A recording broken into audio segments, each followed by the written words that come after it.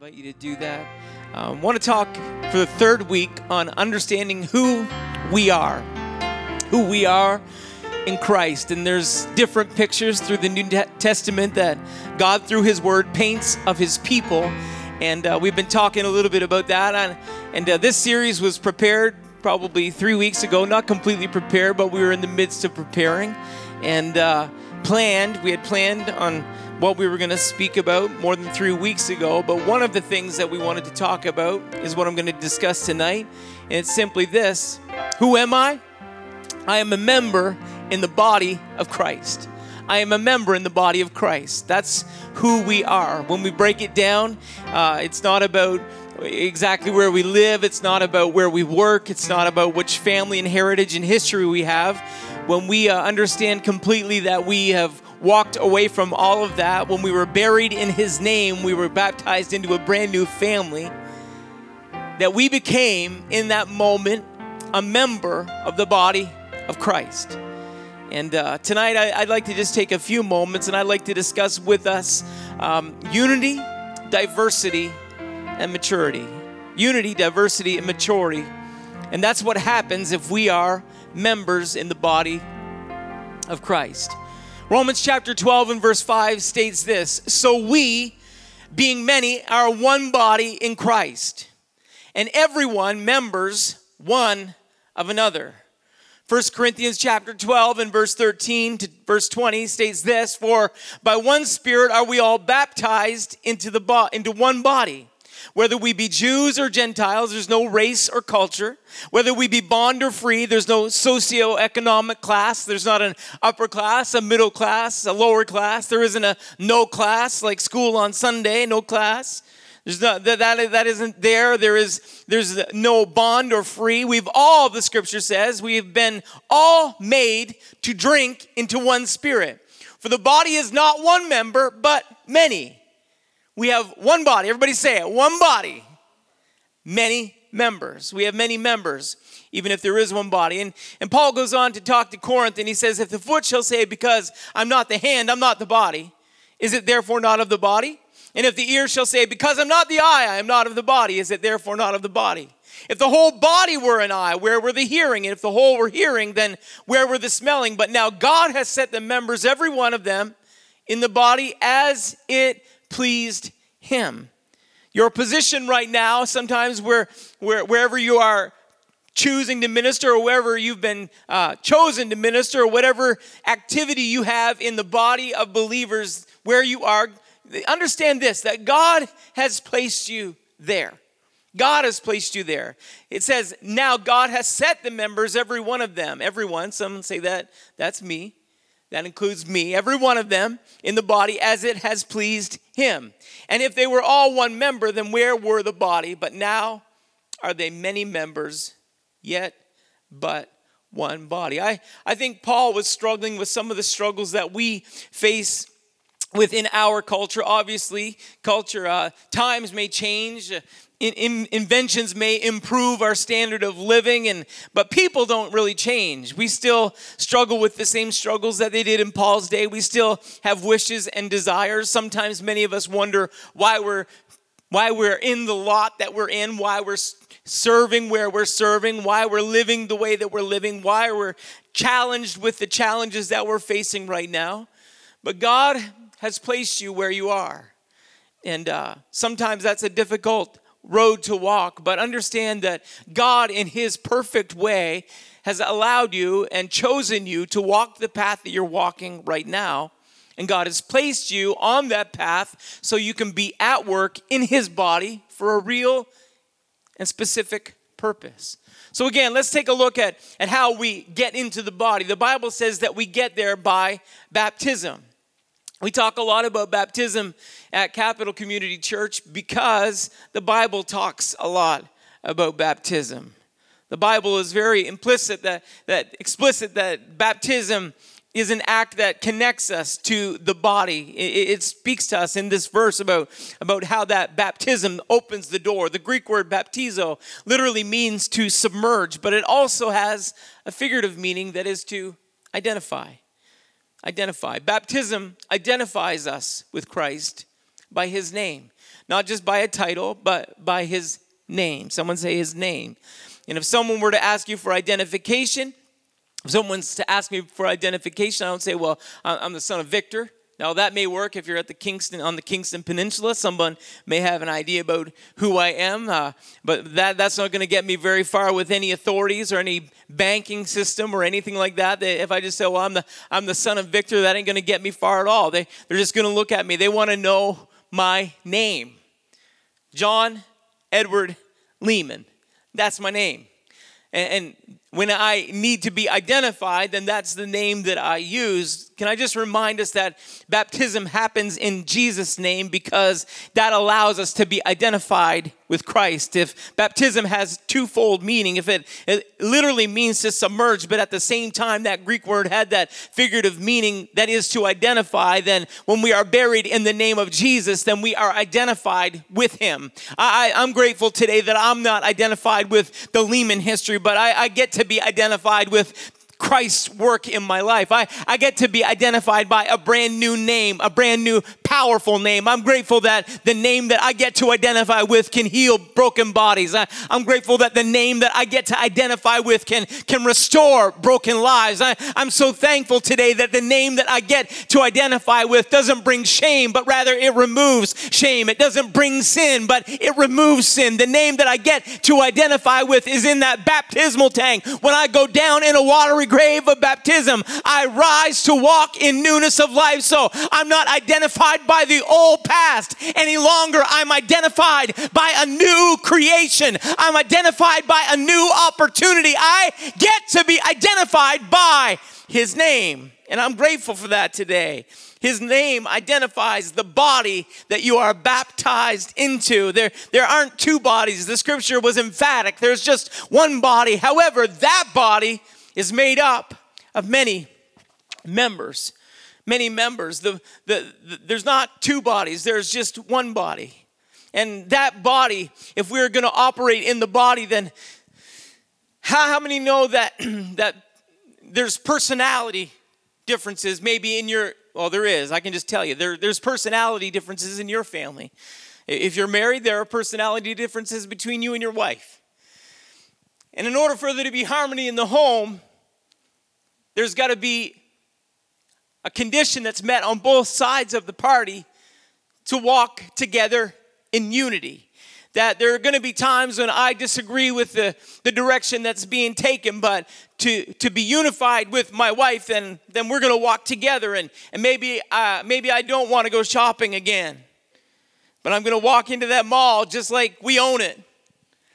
And we're going to go shopping. Why? Because I may walk down. She may not want to go down to the fishing hole, but she's going to trudge down through the path. No, she's not.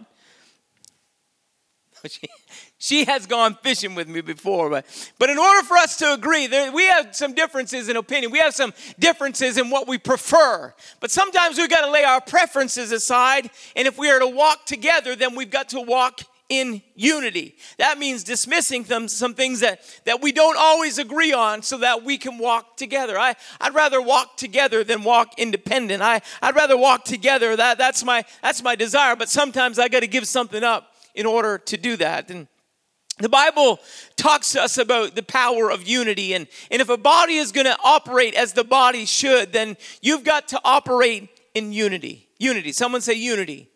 Ephesians chapter 4, verse 1. I, therefore, the prisoner of the Lord, beseech you that you walk worthy of the vocation wherewith ye are called.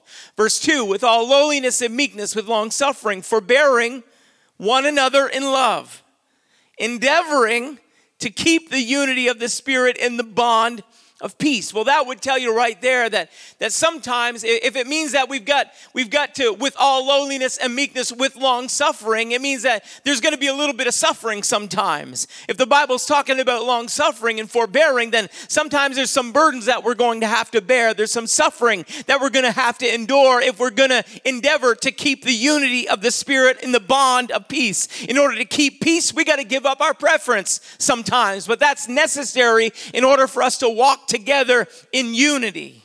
Paul goes on to list 7 things that bind us all together. He basically starts the chapter out and he begins to tell us there's some things that that you're going to disagree on. There's some things that's going to cause some division. It's going to want to cause division. There's some things that are going to cause dissension sometimes, he said. But there are 7 things that I want to remind you about, that in the midst of your troubling season, in the midst of just wanting to throw in the towel and walk out the back door, because you can't do that and maintain the body.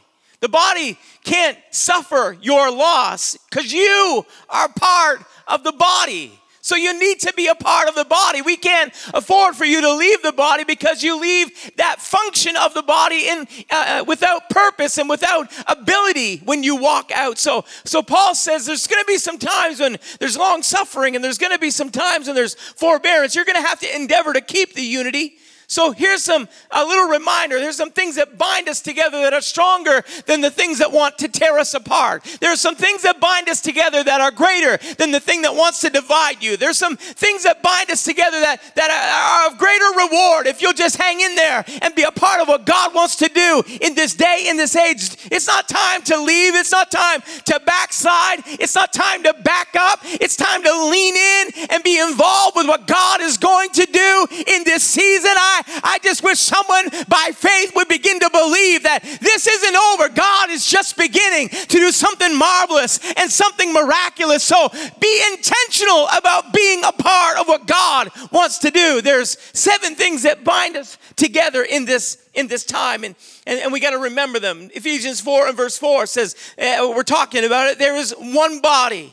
But it's not just one body. He goes on to say there's one Spirit, even as ye are called in one hope of your calling. There is one Lord, one faith, one baptism, one God and Father of all, who is above all and through all and in you all. There's some oneness things that bind us all together that are greater than some things that the enemy would seek to use to divide us. We've got one body. We've got a marvelous church, and I'm just not talking about 71 Downing Street. I'm grateful that we're a part of the church that spans the globe. We're a part of the church that meets in underground China right now under auspices. Come on, with the government wishing to push them out the door, they're still meeting, and they're still growing, and they're still having revival, and we are a part of that church. Why? Because it's one body. It's the church. We get to be a part of the church. We don't have it all that bad. We get to be a part of a body of believers. We have a tremendous church family. We are a part of the church. We are a part of a wonderful fellowship of people that believe this truth and believe this salvation message like we do. And I am so thankful for the body of believers that connects us and intertwines amongst us, and the accountability that comes as a result of it. I'm grateful for the church. The church is bigger than we are. The church is bigger than our idea of what it is. The church, it's God's church, and I'm just so privileged to be a part of it today. But it isn't just one body. He went on to say it's one Spirit. That same Spirit that was poured out on the birthday of the church, that Pentecost that we celebrate just this past Pentecost Sunday, it was the birthday of the church, and we get to celebrate it now. Why? Because His Spirit still is poured out. His Spirit is still given to men and to women and to children. His Spirit is still that thing that binds us together. It's still that one Spirit. Didn't change with every dispensation. This dispensation, it didn't change with every decade. It didn't change as time went along. We still get to have that Spirit of God working in our life. One Spirit. There's one hope. We have the hope of heaven. We have the hope of an imminent return of Christ that's going to take us back with Him. We have that hope today. We're not living hopeless. We are living in hope. We have hope that God is able to redeem the time that we're living in. We have hope that God is able to redeem mankind that we're a part of. We have hope today for an end time revival. I'm not hopeless today. I've got hope. I'm grateful that we have hope in the face of sickness, that God can still give healing. I'm grateful that in the midst of hopelessness, when you look to the world, the church says, hold on, we're just looking heavenward for a moment, because we know where our help comes from, and we've got hope today. In spite of everything that's happening, we've got hope. We've got one hope. We've got one Lord. Jesus is his name. We've got one faith, that faith that binds us all together, that faith that initiated this whole thing, that faith. But without faith, it's impossible to please him. For he that cometh to God must believe that he is, and that he's a rewarder of them that diligently seek him. We've got one faith. We're talking about unity tonight. We're talking about that ability that God has to bring a group of people from every spectrum of society and put them all together and call it his church. Not just that, but call it his body. His body. There's one baptism. You can look through Scripture. Acts chapter 2, Acts chapter 10, Acts chapter 19. There is just one baptism in Jesus' name for the remission of sins.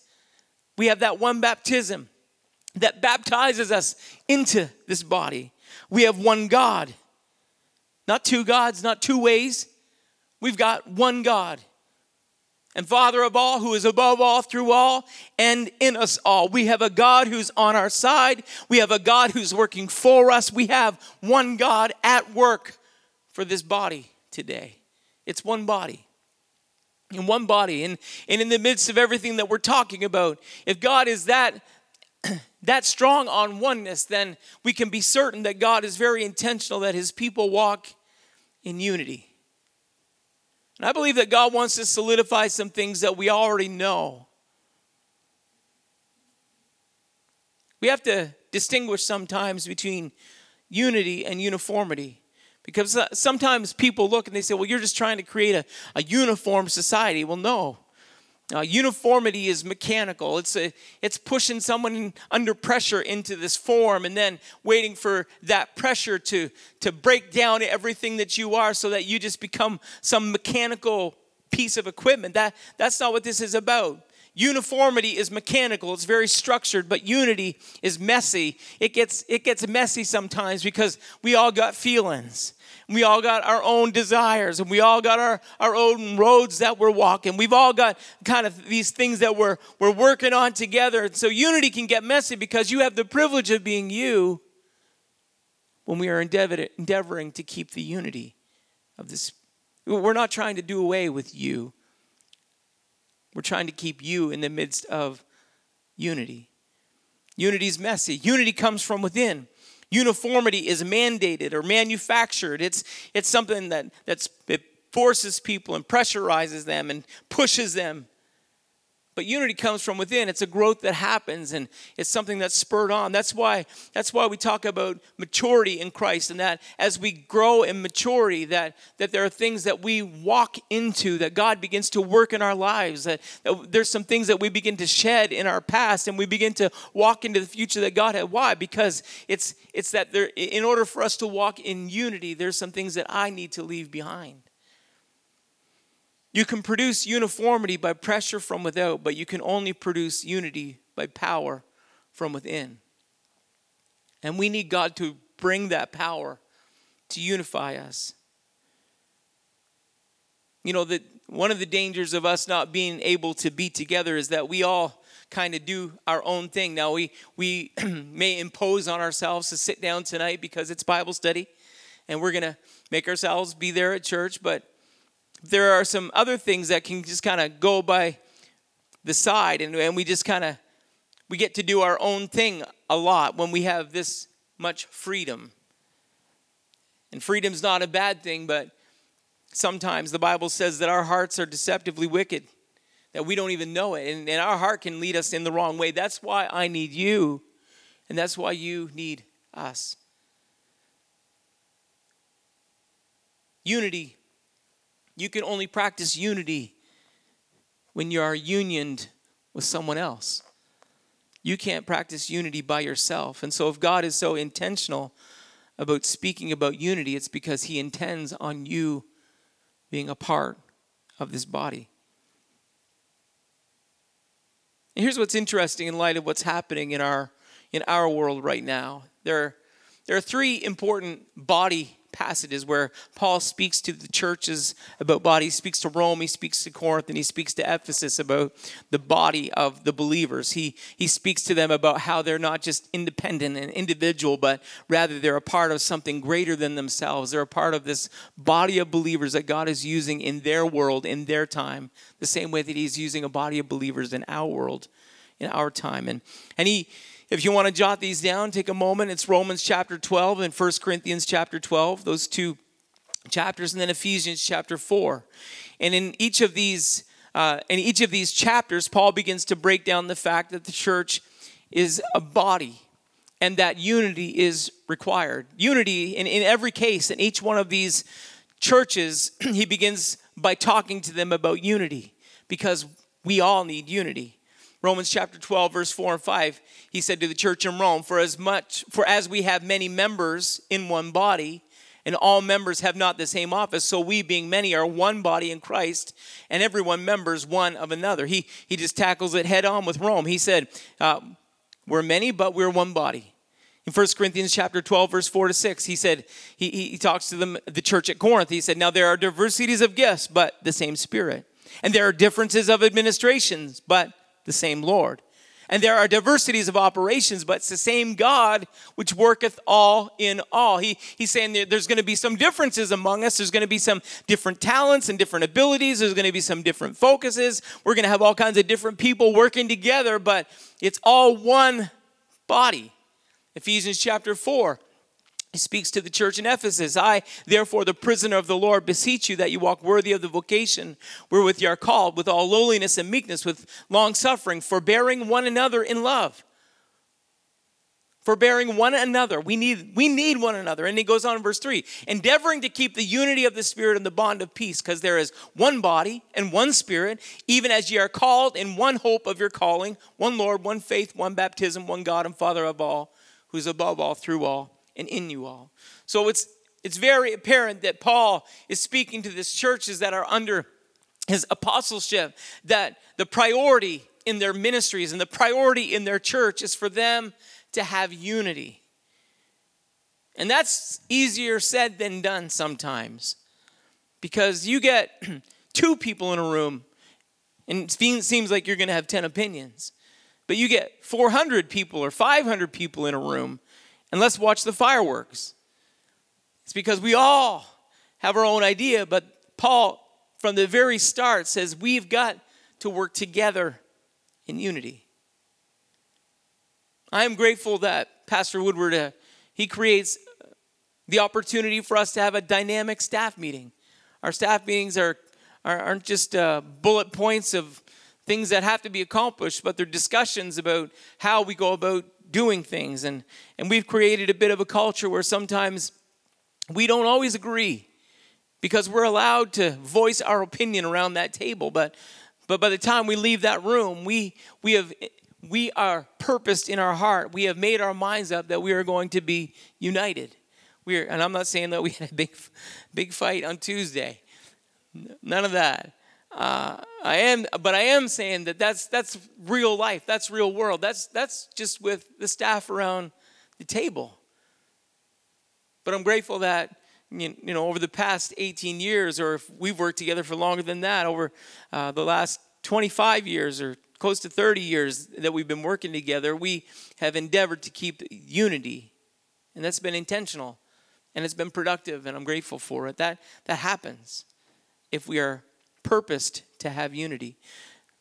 Because the reason he talks about unity is because Paul knows the next thing that he's going to talk about is diversity. In every one of these cases, this is his mode of operation. He begins to talk to the church about unity because next he's going to help them see their own diversity. In Romans chapter 12 and verse 6, he said, having then gifts differing according to the grace that is given to us, whether prophecy, let us prophesy according to the proportion of faith, or ministry, let us wait on our ministering, or he that teacheth on teaching, or he that exhorteth on exhortation, he that giveth, let him do it with simplicity. And he goes, I won't take the time to read it all tonight. We'll be here for a little while, but I'll just remind us that there's all of that indicating that we all have different gifts in the body. There is diversity. Someone say diversity. Same with Corinth. He said, for the body is not one member. He goes on, verse 14, for the body is not one member, but many. We read that. Ephesians chapter 4, he goes on to the church at Ephesus. He said, but unto every one of us is given grace according to the measure of the gift of Christ. Wherefore he saith, when he ascended on high, he led captivity captive. He that descended, he gave, but verse 11, he said, he gave some apostles and some prophets and some evangelists and some pastors and teachers. Why? Verse 12, for the perfecting of the saints, for the work of the ministry, for the edifying of the body of Christ. He said that there's going to be diversity, but that diversity has a purpose. That diversity has a divine intention in people. That diversity has a plan that God has, because we can't do it with just one minister. We can't do it with just one ministry. We can't do it with just one group of believers. We need all of us coming together, because you bring something to the table that we don't have. It was during preparation for the lesson tonight, I began to pray about it, and I was talking to the Lord, because I miss the moving of the gifts of the Spirit. I miss that the Word of God doesn't just come from this microphone or this podium, but rather God uses somebody in the midst of the pew that he moves on to just light a service up. He uses someone that he'll just give them the word. Why? Because it doesn't always have to come from here. It can come from out there. People have that gifting. I'm grateful for our worship team, because that anointing rests on them, and his Spirit can move. It's not resting on an individual. There's diverse opportunities for God to use to minister. And in one service, many people are ministered to, not just by the preacher, but by many people participating in a service. Can you tell I'm a little bit ready to get back together? Here's why we have to be careful, and here's why Paul addressed us. He said our diversity, he didn't say this is my summary, but he said our diversity will divide us if we don't endeavor to keep a unity. Diversity will divide us if we don't have that intention to be united. Diversity will divide us. It will divide the body from accomplishing its plan. If the enemy can bring division, and he's a master at it, then he'll bring division. Why? Because the body can't function the way that it needs to function. I remember we were working around the mission house one week, and there was still some stuff left over, so I ducked down on a Saturday morning, or Saturday evening ducked down on a Saturday evening to get some stuff, and the trailer was loaded up, and wanted to get the trailer. I think we had company coming. I think maybe a missionary was coming. Didn't want to leave a mess in the backyard, so I was down there trying to get this trailer that was loaded, that had been off my van, back onto my van, and of course there's a bit of downhill slope, and I was trying to maneuver the trailer onto the trailer ball. And I had my hand in the way, and I pushed down on the trailer so that it would get hitched on the hitch. I guess that's the way we want to say it. And when I did, my finger slipped in between the ball and the trailer hitch. And I remember that when I pulled my finger out, I could still have a scar there. That it divided my finger. That's been a few years ago now, but I still have a mark that talks about, that reminds me of that division that happened in my body. I can still remember the shock of looking down and seeing my finger that had been divided. I'm not going to try and graph it, because I'm not good at that either, with the rest of you that aren't good at that. But I remember it was memorable because it was painful. I lost my ability to function properly with that finger, because it suffered that cut. It suffered that bruise, that moment where it had impact that it wasn't supposed to have. And can I just let us know tonight that sometimes that's just a simple part of my body, just a small part. Wouldn't hardly weigh a thing. It's just a part of my body, but that impacted my ability to do the work that I wanted to do. That impacted my weekend for sure. It was memorable. It was a loss of function. It was painful. Why sometimes do we think that we can impact the body of Christ, or that sometimes we say cutting things or hurtful things, or we act in a certain way and someone is disappointed, or someone is discouraged, or someone, we hurt one another. Why do we do that when we know in our natural body we would never do that to ourselves? Because we're not endeavoring to keep we aren't willing to shelf ourselves. We aren't willing to put ourselves on the shelves for just a moment so that somebody can accomplish the thing that they need to accomplish or do what they need to do. We do that sometimes. And I'm encouraging us that in this season that we unite like we never have before. You say, well, we don't have the opportunity to be in church. That doesn't mean a thing. Reach out. Connect with the body of believers. That may be the local assembly. It may be beyond that. It may be about a group of believers that are yet to come, but you're already including them. You're inviting them to be a part of the body of believers that you're a part of. That's what this is about. It isn't about separation and distinction and walking alone and walking apart and Lone Ranger Christianity. That is not what this season is about. This season is about us reaching in a way that we never had before. It's about us connecting in a way that we never had before. Why? Because the body is that important to us that we don't want division. We want connection. We want unity. We're not all like this. Paul didn't stop there. He went on from unity and diversity, the diversity that we need, to maturity. And in each of these chapters, this story continues. Paul walks every church from unity to diversity. He walks them right through that to maturity. And the true test of maturity, the true sign of maturity is that of love. Is that we have the ability to love one another in spite of our diversity, in spite of the things that would divide us and separate us, that we have the ability to love one another, not tolerate one another, not I can love you, brother, but I don't have to like you. Not that. That's not what we're talking about. We're talking about the ability to love, when love is willing to sacrifice. And Paul goes on in every one of these scriptures to speak to them about the power of love. Romans chapter 12, he goes on, he said, "Dearly beloved, avenge not yourselves, but rather," listen, this is what love does, "gives place unto wrath. For it is written, vengeance is mine, give it to God, let him handle it. I will repay, saith the Lord. Therefore, this is love, if thine enemy hunger, feed him. If he thirsts, give him drink." Who is that now? Your enemy. Your enemy.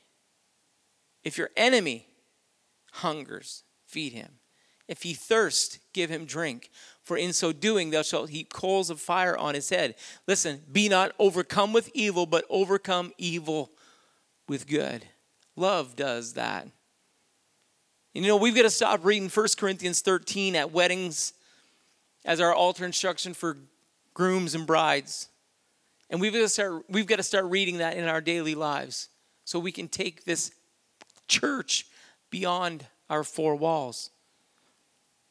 I won't take time to read it all. You've heard it at most weddings. But I'll just read a few verses. You can read the whole chapter later, and you can move on even into chapter 14. But 1 Corinthians 13 and verse 4, if you were to pause just there in the middle of that chapter, 1 Corinthians 13 and 4, it says, "Charity suffereth long and is kind. Charity envieth not. Charity vaunteth not itself. It's not puffed up, doth not behave itself unseemly, seeketh not her own, is not easily provoked." Hallelujah. "Thinketh no evil, rejoiceth not in iniquity, but rejoiceth in the truth, beareth all things, believeth all things, hopeth all things, endureth all things. Charity never fails." Love doesn't fail. And Paul with Rome and Paul with the church at Corinth, he reminds them, don't stop just with understanding that we need unity. Don't stop with understanding that our church needs to have diversity. And that's not just in abilities and gifts and talents and personalities. We'll get there in a minute. We're going to talk a little bit tonight. But we're talking about God telling us that our church needs to love. So unite, embrace our diversity, and love. Ephesians, to the church at Ephesus, this is how he talked about love to them. He said, "Till we all come in the unity of the faith and of the knowledge of the Son of God unto a perfect man, unto the measure of the stature of the fullness of Christ, that we henceforth be no more children tossed to and fro and carried about with every wind of doctrine by the sleight of men and cunning craftiness, whereby they lie in wait to deceive. Verse 15, listen now, he says, but speaking the truth, how? In love. Speak the truth in love. We know that when we mature, when we're willing to speak the truth in love. Anger and immaturity wants to fight. But truth says, love says, let me just tell you the truth. Not confrontation. It's connection. Because the body is more important than our individual position. It all leads to love. We can come back to the music tonight. For the body of Christ to be the body of Christ, we need unity, diversity, and love. We're living in a world right now that is so filled with confusion and frustration.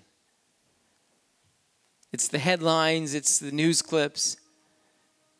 And there's cause for frustration. There's cause for anger. I was talking to a good friend of mine, Brother Ken Elliott, today, and he said, God gave me a scripture. He said, be angry, but sin not.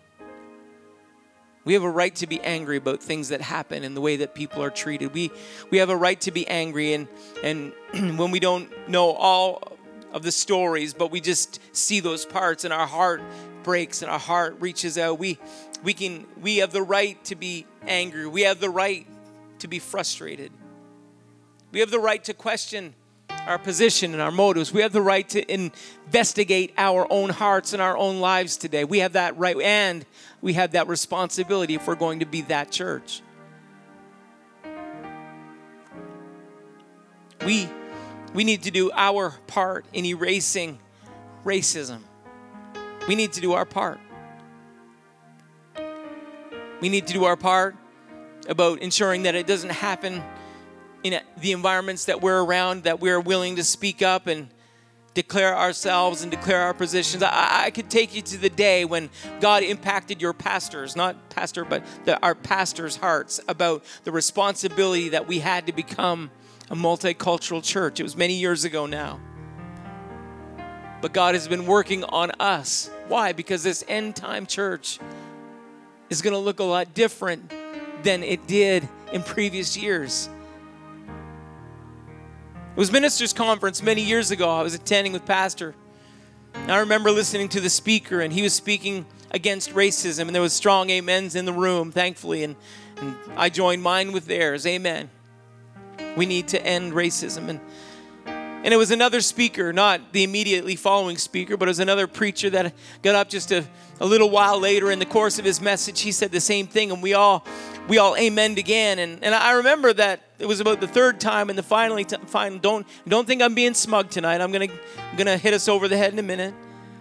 But it was about the third time that I finally leaned over to Pastor and I said, "Is that really a thing anymore?" Poor little cold, naive Canadian. Don't have a sweet clue. Still don't have much of a clue. But we're learning. And so for a while I was smug. I thought about the fact that we didn't have that problem because we didn't see that in our environment. We didn't see that in our church. But the challenge was that we didn't have any culture in our communities. We had to go a long way to find another culture, another distinct culture. We had to go a long way to find. I grew up with strict mom and dad. I didn't much like bluegrass when I was a kid. So the most wonderful music to me was just a good old gospel choir. Milton Brunson, Thompson Community Singers. I loved the Winans. I loved the different New Jersey Mass, Hezekiah Walker. I loved all those choirs. I grew up in that stuff. So for me, I had a desire. I wish that I could be a part of a church culture like that. I had a desire. So I embraced that. I desired that. I hungered for that. I wished for that. But I can tell you that over the course of the last 18 years, our community is changing.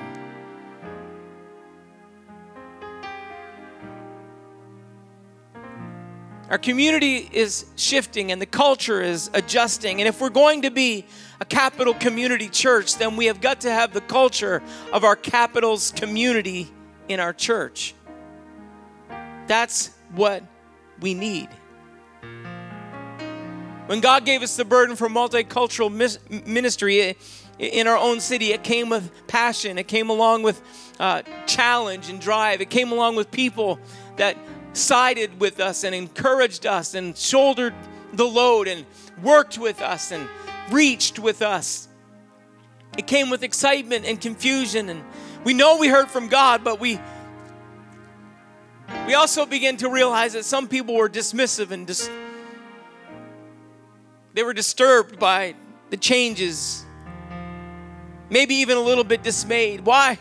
And I remember wondering, why is there any resistance? This is God's church. I thought perhaps I could chalk the challenge up to just change, just the fact that people had to change to embrace the new reality of what we see in our communities. I could chalk it up to change, but I also had to realize that maybe, and I don't have maybe in my notes, I had to realize that we had a problem. And while I smugly looked to our neighbors, sometimes to the south or around us, I had to realize that perhaps the beam was in our own eye that we needed to work out. We had ESL, many people helped us launch. I remember how it all started, and I won't take a long time. It was ESL that we promoted and pushed and nobody signed up for. You have to create a level of trust. You have to create a level where people see your love. It started with one lady, and we were invited into their community, and it was just one day we were driving, and Kathy said, I want to take you down through this community. And so we went through the community, and the moment we turned the corner into that community, all of a sudden it was like we crossed borders, oceans, cultures, and divides, and we were in a brand new world, full of culture, multicultural. And I remember the wheels beginning to turn and the passion beginning to burn and the excitement, because God had put that in our heart and we just needed to connect the dots. In one outreach, we started inviting children to Sunday school, and we organized a van pickup, and we showed up on that Sunday. Pastor Mike Hennessy and I, we showed up all ready for all the kids that had signed up when they got their bag of chips and treats and that were going to come with us to Sunday school, and there was nobody there. I remember looking at Pastor Mike and I said, don't despise the day of small beginnings. Someday we're going to be able to tell the story that this started. The first Sunday of church bus ministry at Capital CCC in the last 20 years had nobody on it. Why? Because you have to build a relationship. They have to know that you trust them. Yeah, it wasn't just all people of different cultures. It was socioeconomic differences. There were people in different classes, and there's all kinds of things that could bring division, but God said bring that diversity. It's not division, it's diversity, and you need that diversity in your church. If Paul talked about it 3 times to 3 churches and said, get ready because people aren't going to be cookie cutter of you, then you've got to realize God wanted a multicultural, diverse church. We need that in this end time, and we're continuing to reach. We're continuing to be challenged. We're continuing to embrace. We need that. It's absolutely critical if we are going to mirror the church that God showed us was going to be in the end times, of every nation, every kindred, every tongue. If that's going to happen in heaven, then it's going to happen here on earth. If that's a part of our community, then it needs to be a part of Capital Community Church, and not just this church, but your church. Your church needs that in it as well. So what began with one outreach turned into turned into the opportunity of connecting with so many different wonderful, phenomenal people. We turned ourselves inside out to help people. We wore the wheels off our car. We pushed into uncomfortable territory. Sometimes we were received and sometimes we weren't. And we saw bits and pieces of the harvest, but it wasn't what we wanted to see. I'll be honest tonight. It wasn't what we wished to see. It's been wonderful. It's been phenomenal. But we still would desire that God would grow the culture, the multicultural in our church. We're not content until we have every nation reached, until we have somebody here from every part of the world. We're not content. Why? Because that's in our community. So what's in our community needs to be in our church. And so maybe we didn't see the harvest that we wanted to see yet. Someone say yet. But with a few years behind us, as I look back, I realized that perhaps the work that God was doing wasn't just in the harvest field, but the work that God was doing was in our heart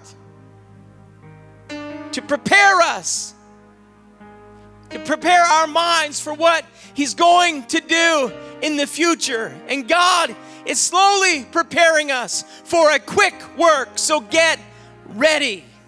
But God is only going to trust a revival to a church that's willing to love everybody.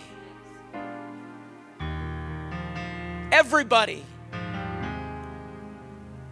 And so my challenge tonight in the midst of our midweek Bible study, our lesson tonight, is simply a few questions. Will you deliberately determine to unite with us? Will you deliberately determine with us to embrace all of the cultural diversity in our community? Will you deliberately determine with us to love people? Because love looks past the color of skin, to the condition of a heart, to the brokenness of a mind or a spirit. Love looks past all that to the heart. Love looks past the slow sentences of broken English, because you sure don't know their language. So you have got to work with them through the limited language that they have. And you're not in a love isn't in a hurry to run away because it's taking your precious time. Love says, let me pause for a moment because this person needs to be a part of what God is doing in this end time. That's what love does. Love includes a newcomer into your clique, your club, your family dinner table. Love does that. And God is going to trust a church in the end time if they have that kind of love. And CCC, Frederictonian, Canadian, whatever you want to say, it's not time for us to wag our finger at the country to the south of us. It's time for us to search our hearts, because God needs us to be a church that loves everybody. You bring those people and God will do the work of healing and helping.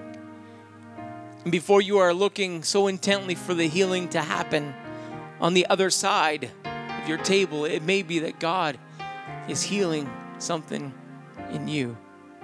Who am I tonight? I'm a member in the body of Christ. But I'm a member that's intentional and determined and committed to allowing God use us to become the church that He wants us to be.